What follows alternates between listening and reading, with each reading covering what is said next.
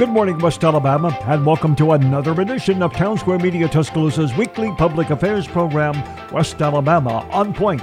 Each week, we bring you the people and personalities, events and issues that impact the people of Tuscaloosa, Northport, Tuscaloosa County, and West Alabama, the state, the nation, and the world. I'm your host, Don Hartley. Thank you for being with us this morning.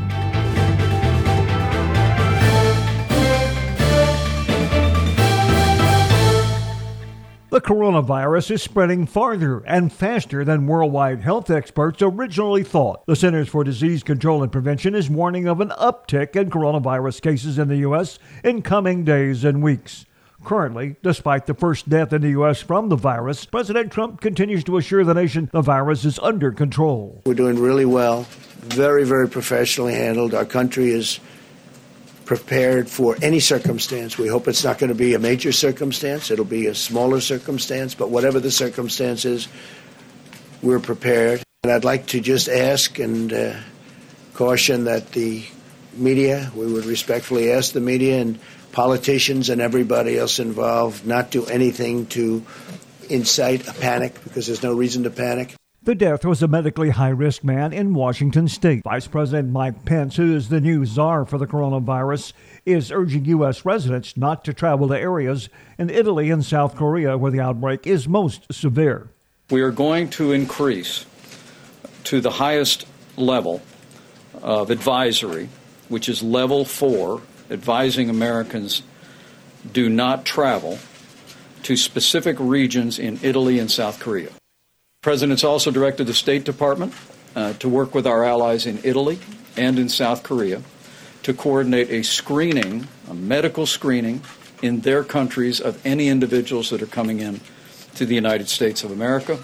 And we look forward to working with them in a collaborative and a cooperative way. The coronavirus can negatively impact the elderly and the extremely young. But Dr. Robert Redfield, the Center for Disease Control and Prevention Director, says most people who get coronavirus will not need to seek medical attention. For the vast majority of individuals who contract the novel coronavirus, they will experience mild to moderate symptoms, and their treatment will be to remain at home, treating their symptoms the way they would a severe cold or the flu. But this California nurse does not believe everything is under control. I'm not sure that we're adequately prepared in our local hospitals. Concern over the virus came to Alabama last weekend when a furor developed over plans by the Department of Health and Human Services to transport coronavirus patients from the cruise ship Diamond Princess in Japan to the Department of Homeland Security's Center for Domestic Preparedness Center in Anniston. Senator Richard Shelby, Governor Ivey, and members of the U.S. House delegation, like Congressman Mike Rogers, who represents the area, fought it.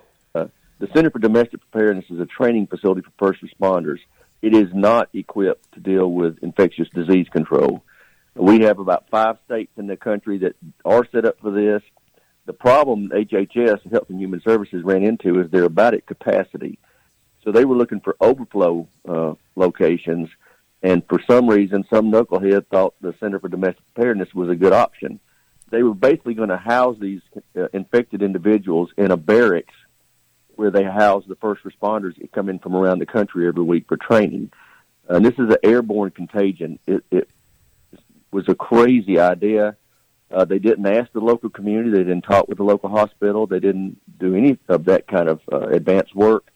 The truth is, these are Americans, and we want them to be treated like we'd want to be treated.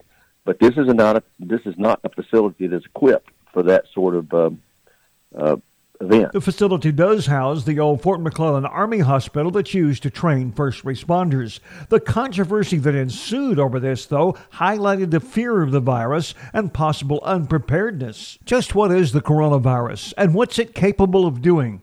This morning, we hope to define the virus, what it has done, why it's spreading so far so fast, and what health experts are doing and recommending to reduce the threat of the virus becoming a worldwide pandemic. The coronavirus, and a look ahead to Super Tuesday Election Day, right here on the Sunday, March 1st, 2020 edition of West Alabama On Point. Did you know that heart disease is the single leading cause of death in Alabama, and that our state has the second highest rate of deaths related to heart disease across the entire nation? These statistics might sound alarming, but the good news is that coronary artery disease is highly preventable by modifying risk factors. Tobacco use is a major risk factor for cardiovascular disease, so visit quitnowalabama.com if you're looking for free assistance in kicking the habit.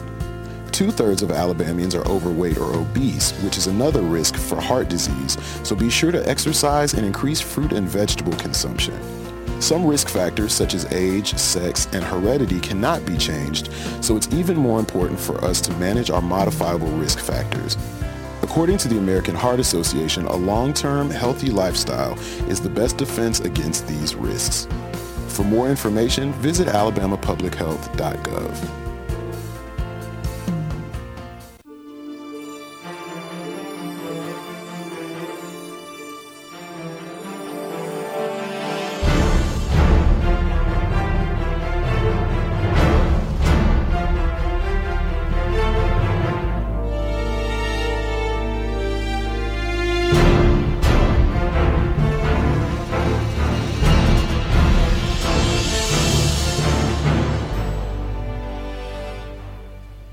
The coronavirus is technically known by health professionals as COVID-19. But just what is it? Dr. Lisa Maragakis is Senior Director of Infection Prevention at Johns Hopkins University. She tells us. So the whole family of coronaviruses are named coronavirus because corona means crown. And so this refers to the way that the virus looks under the microscope, like there's a crown on the top of the virus. Some of them, 4 or 5 different kinds, cause common diseases among humans. Everything from the common cold to mild or moderate respiratory illnesses. Other kinds of coronaviruses affect animals. And sometimes, on rare occasions, we see coronaviruses jump from animal species into the human population. It is a new kind of coronavirus we haven't seen among humans before. The theory is that it may have jumped from an animal species into the human population and then begun spreading. We have seen some people that have died of this disease, and we know that there are already thousands of cases. So people are concerned because we don't yet know exactly how severe the disease will be or how far it will spread. When a new virus emerges, we often have to learn much more about it. And one of the things that we question is, how does it transmit from person to person? We know that most respiratory viruses are spread by large droplets that come out when people cough and sneeze and stay aloft usually for about 6 feet in front of them. They land on surfaces and then can also be transmitted between person to person by touching those surfaces, such as doorknobs or other surfaces. Other viruses can spread in the air and stay aloft for a longer period of time in small droplet nuclei. For this current 2019 coronavirus, we're not yet sure whether it is droplet or airborne transmission. So we're erring on the side of caution and taking protection as if it was spread by the airborne route. We're still learning a lot about this 2019 novel coronavirus to understand how dangerous it might be.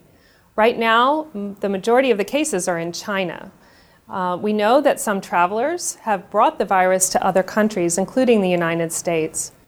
I think one of the main things to keep in mind is that this is respiratory virus season, and we have other respiratory viruses like influenza that we need to take precautions because we know we have thousands of cases and thousands of deaths in this country every year from influenza. And the flu is currently still impacting more people and has created more fatalities than the coronavirus in the United States.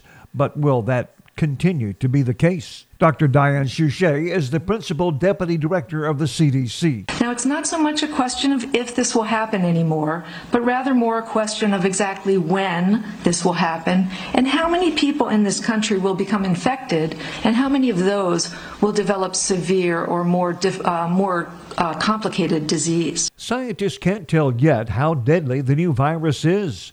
The fatality rate, for instance, differs from country to country, even within China, where it started. Dr. Bruce Aylward, the World Health Organization envoy who led a team of scientists just back from China, had a warning. The global community is simply not yet ready in mindset or with the materials to implement the measures that have been employed. The only successful measures we know so far to contain COVID-19 as it has here in China. What worries me most is, has the rest of the world learned the lesson of speed? We have outbreaks in multiple countries right now increasing at exponential growth rates. Dr. Alward is an epidemiologist. He's telling the world to learn from the 1918 worldwide Spanish flu pandemic that killed 50 million people, almost 750,000 right here in the United States. In 1918, officials, especially political officials, tended to play down the threat. Granted, they didn't have the communications we do now, but they still didn't want to alarm people. Soldiers coming home to countries across Europe and back to the United States helped transmit the flu to huge numbers of people.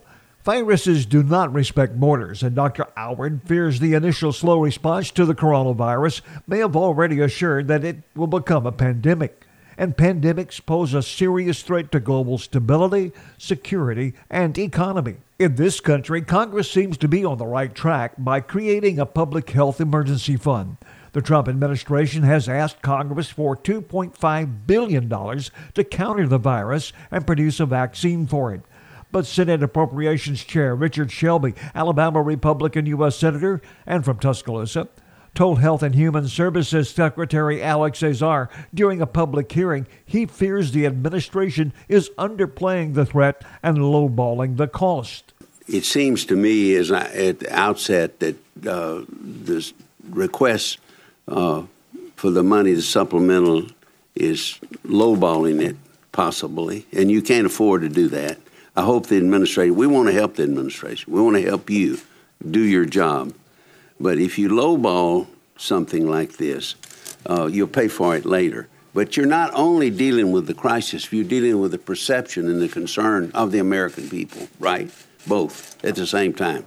I know you can't develop a vaccine and immunize everybody in America from something that's just fallen on us all at once, and the world really coming out of China. But what are you specifically doing? What are your guidelines in this administration to contain this in America? We do not want this to spread. If it spreads, it's going to be hard to contain. Well, what are you doing, or what do you propose to do? So we're taking. And what's your message to the American people? They'll be watching this hearing. So the steps that the president has taken are the most aggressive containment measures ever in history in terms of travel restrictions at our borders, funneling passengers, restricting foreigners from coming into our country if they've been in China, travel restrictions and advisories to countries. In addition to, of course, the solid state and local public health response, which actually identified all but one of the 14 cases here in the United States. One of them was identified through our aggressive screening measures at the 11 funneling airports. So that's part of it. But then the aggressive measures we need now are, we have a historic opportunity with a vaccine. We've developed a vaccine candidate. That should, Dr. Fauci talked about that in the Wall Street Journal today, go into clinical trials, we hope, within 3 months from development. That would be a historic development of a product. We are supporting and working with manufacturers on potential therapeutics that could be cures or mitigation for individuals who contract this. So we work to contain as much as possible, but at some point, if there is sustained human-to-human transmission, we also work to mitigate through our traditional public health tools, and those are the steps that we would take. I was very clear when we enacted our containment measures at the border. We cannot hermetically seal off the United States to a virus. And we need to be realistic about that. And so this virus, we will have more cases. Life goes on in some form. It does, and we'll have more cases in the United States. And we've been very transparent about that, and we will then work to mitigate the impact of those. And when does it get to the point in the U.S., you say we'll have more cases. I think that's logical, where we're over-concerned, or we're really concerned? Is it because it spreads city to city? Well, we always look for sustained human-to-human transmission. But you've got to have these models, haven't you? We do. So what we look for is sustained human-to-human transmission, especially that's unidentified. Mm-hmm. That's what's particularly concerning about Iran and Italy right now, is we've got apparently sustained human-to-human transmission with no identifiable connection to existing cases. That is very, very concerning to see that. And now we have cases in the United States where there is no discernible link to travel in Asia or exposure to a known person with the virus, and that has health officials concerned. Nancy Messonnier is director for the National Center for Immunization and Respiratory Diseases. Sadly, this includes the first reported death in the United States from COVID-19, as well as the first reported case in a healthcare worker and the first possible outbreak in a skilled nursing facility. This brings to 22 the number of cases in the U.S. that have been detected by our public health system. We are still early in the investigations in California, Oregon, and Washington. However, this preliminary information raises our level of concern about the immediate threat for COVID-19 for certain communities in the United States. The greatest risk is to those who are close contacts with people with COVID-19. People with suspected or confirmed exposure should reach out to their healthcare provider. While there is some spread in some communities, there is not national spread of COVID-19. CDC and the federal government are working to keep it that way. While the overall risks to Americans are low, we recognize that these populations of people who are medically fragile would be at higher risk if there is transmission in their communities. Meanwhile, back on Capitol Hill, Health Secretary Azar was assuring Senator Shelby the administration wants to work with Congress to find a solution. Of course, if Congress differs with the power of the purse, we will work with you, provide technical assistance to try to make sure it meets what you view as the needs are. And there are some members of Congress who do indeed differ on the amount of funding needed. Not surprisingly, they are mostly Democrats. New York senior senator and Senate Minority Leader Chuck Schumer is requesting $8 billion. The spending request is more than 3 times the $2.5 billion requested by the Trump administration. Trump's request included $1.25 billion in new funding, with the rest to be taken from existing health programs, including $535 million from fighting Ebola. But Schumer's request would be comprised entirely of new funding. That funding would include $1.5 billion for the Centers for Disease Control and Prevention, $3 billion for the Public Health and Social Services Emergency Fund, and $2 billion that would reimburse states and local governments for money they spend related to the coronavirus.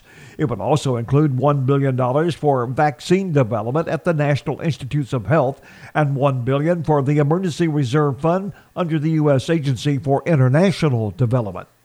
Dr. Anthony Fauci is the director of the National Institute of Allergy and Infectious Diseases. He believes more money will eventually be needed. Well, when the secretary was talking about the $2.5 billion, that was really a start, a down payment. We need that now, and hopefully we'll get it. But I think in the future, as we get into the next fiscal year, there certainly will be additional requirements. Dr. Fauci is also urging Americans to separate the political comments and the media hype from the fact. And that is, he says the Trump administration and the CDC's comments aren't all that far apart. Well, in many respects, when you look carefully at those statements, they're not as contradictory as you might think. When you look at what's happening today in the United States, the cases we have are well contained and well controlled. I believe that's what the president was referring to. When you talk about what the CDC was saying, and I agree with them, that even though it's well contained now, what's going on in the rest of the world is making it look more and more like we will have something that either is or approaches a pandemic. And if we do, we need to be prepared as to what steps we'll take to mitigate that. And that's what the CDC was saying, that if it happens, we need to do this, this, and this. So in some respects, there wasn't as much, contradiction there as people thought. The U.S. shut down flights to and from China once the virus was detected. However, now that it's spreading around the world, Dr. Fauci doesn't believe we can isolate ourselves from the rest of the world. No, I don't think at all that will happen. And that's one of the things when you have a pandemic that involves multiple countries, travel restrictions become almost irrelevant because you can't keep out the entire world. When it was focused only on China, We had a period of time, temporary, that we could do a travel restriction that prevented cases from coming into the United States. But when you have multiple countries involved, it's very difficult to do that. In fact, it's impossible. The president talked about a vaccine, but Dr. Fauci says don't expect one anytime soon. I mean, we're going to go into a phase 1 trial in about a month and a half, 2 months, which is the fastest anyone has ever done it. But going into a phase 1 trial for safety doesn't mean that you have a vaccine that you could deploy widely to 10, 20, 30, 100 million people. So that's going to take at least a year to a year and a half to get to that point, no matter how fast we go. Dr. Anthony Fauci is director of the National Institute of Allergy and Infectious Diseases. As the world's anxiety increases over the spread of the COVID-19 or coronavirus, WWL reporter Dave Cohen tells us the virus is on its way to Louisiana to be studied in monkeys. Coronavirus samples are arriving here in Greater New Orleans for study at the Tulane University Primate Research Center. They're going to study it in the lab and in animals, looking for ways to treat it and combat it. But it might be a while. We might find that in the animal model it works great, but there could be years after that to get this approved for human use. Dr. Skip Baum says people should not be worried about the disease spreading through the community from the Primate Research Center. A press release from Tulane University says the goal of the research is aimed at the earliest disease detection, to provide better predictors of disease progression, rapid differentiation of coronavirus species, and a real-time monitoring of how patients respond to treatments so those treatments can be improved and outcomes bettered. It's not just the health of people that is of great concern from the virus. San Francisco, which has a huge Chinese population and depends greatly on tourism, has seen its economy take a direct hit from the coronavirus fears, especially in Chinatown. Stores and restaurants there have been fairly empty. It's prompted Mayor London Breed to issue a state of emergency in the city by the Bay. To be clear, this declaration of emergency is all about preparedness. It's all about preparedness. While we have no active cases in San Francisco at this time, we are focusing our efforts on protecting the people who live and work here, and we want to be ready for what we anticipate may come our way. Closer to home here in Alabama, Jacksonville State University has suspended all travel internationally for students, faculty, and staff.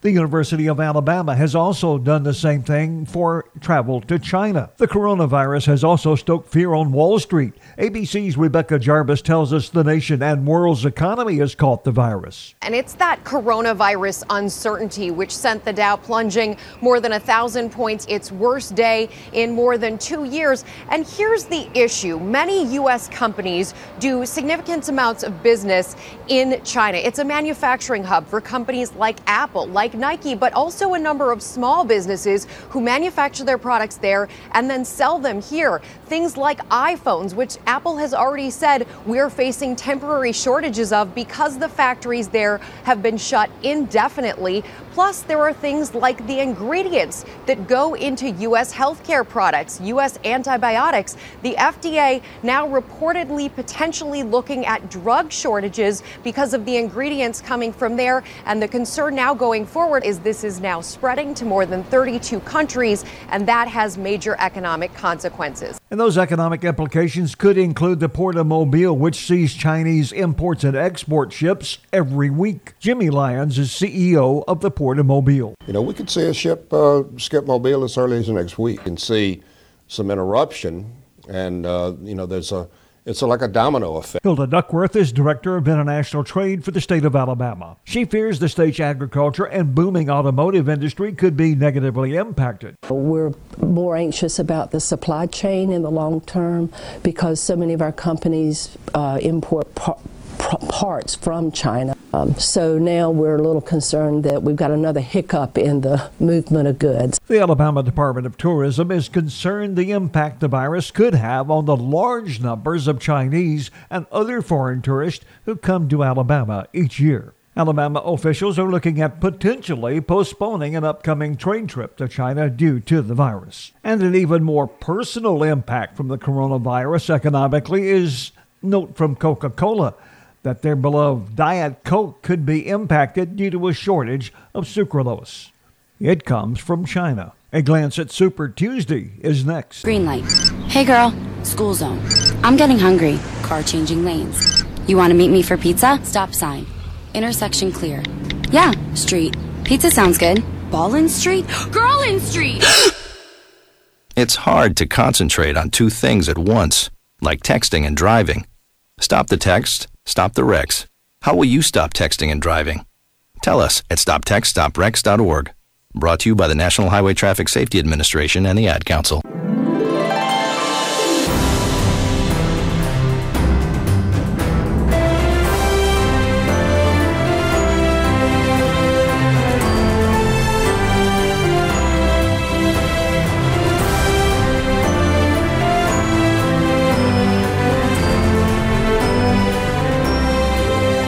Tuesday is Super Tuesday in Alabama and 13 other states and American Samoa.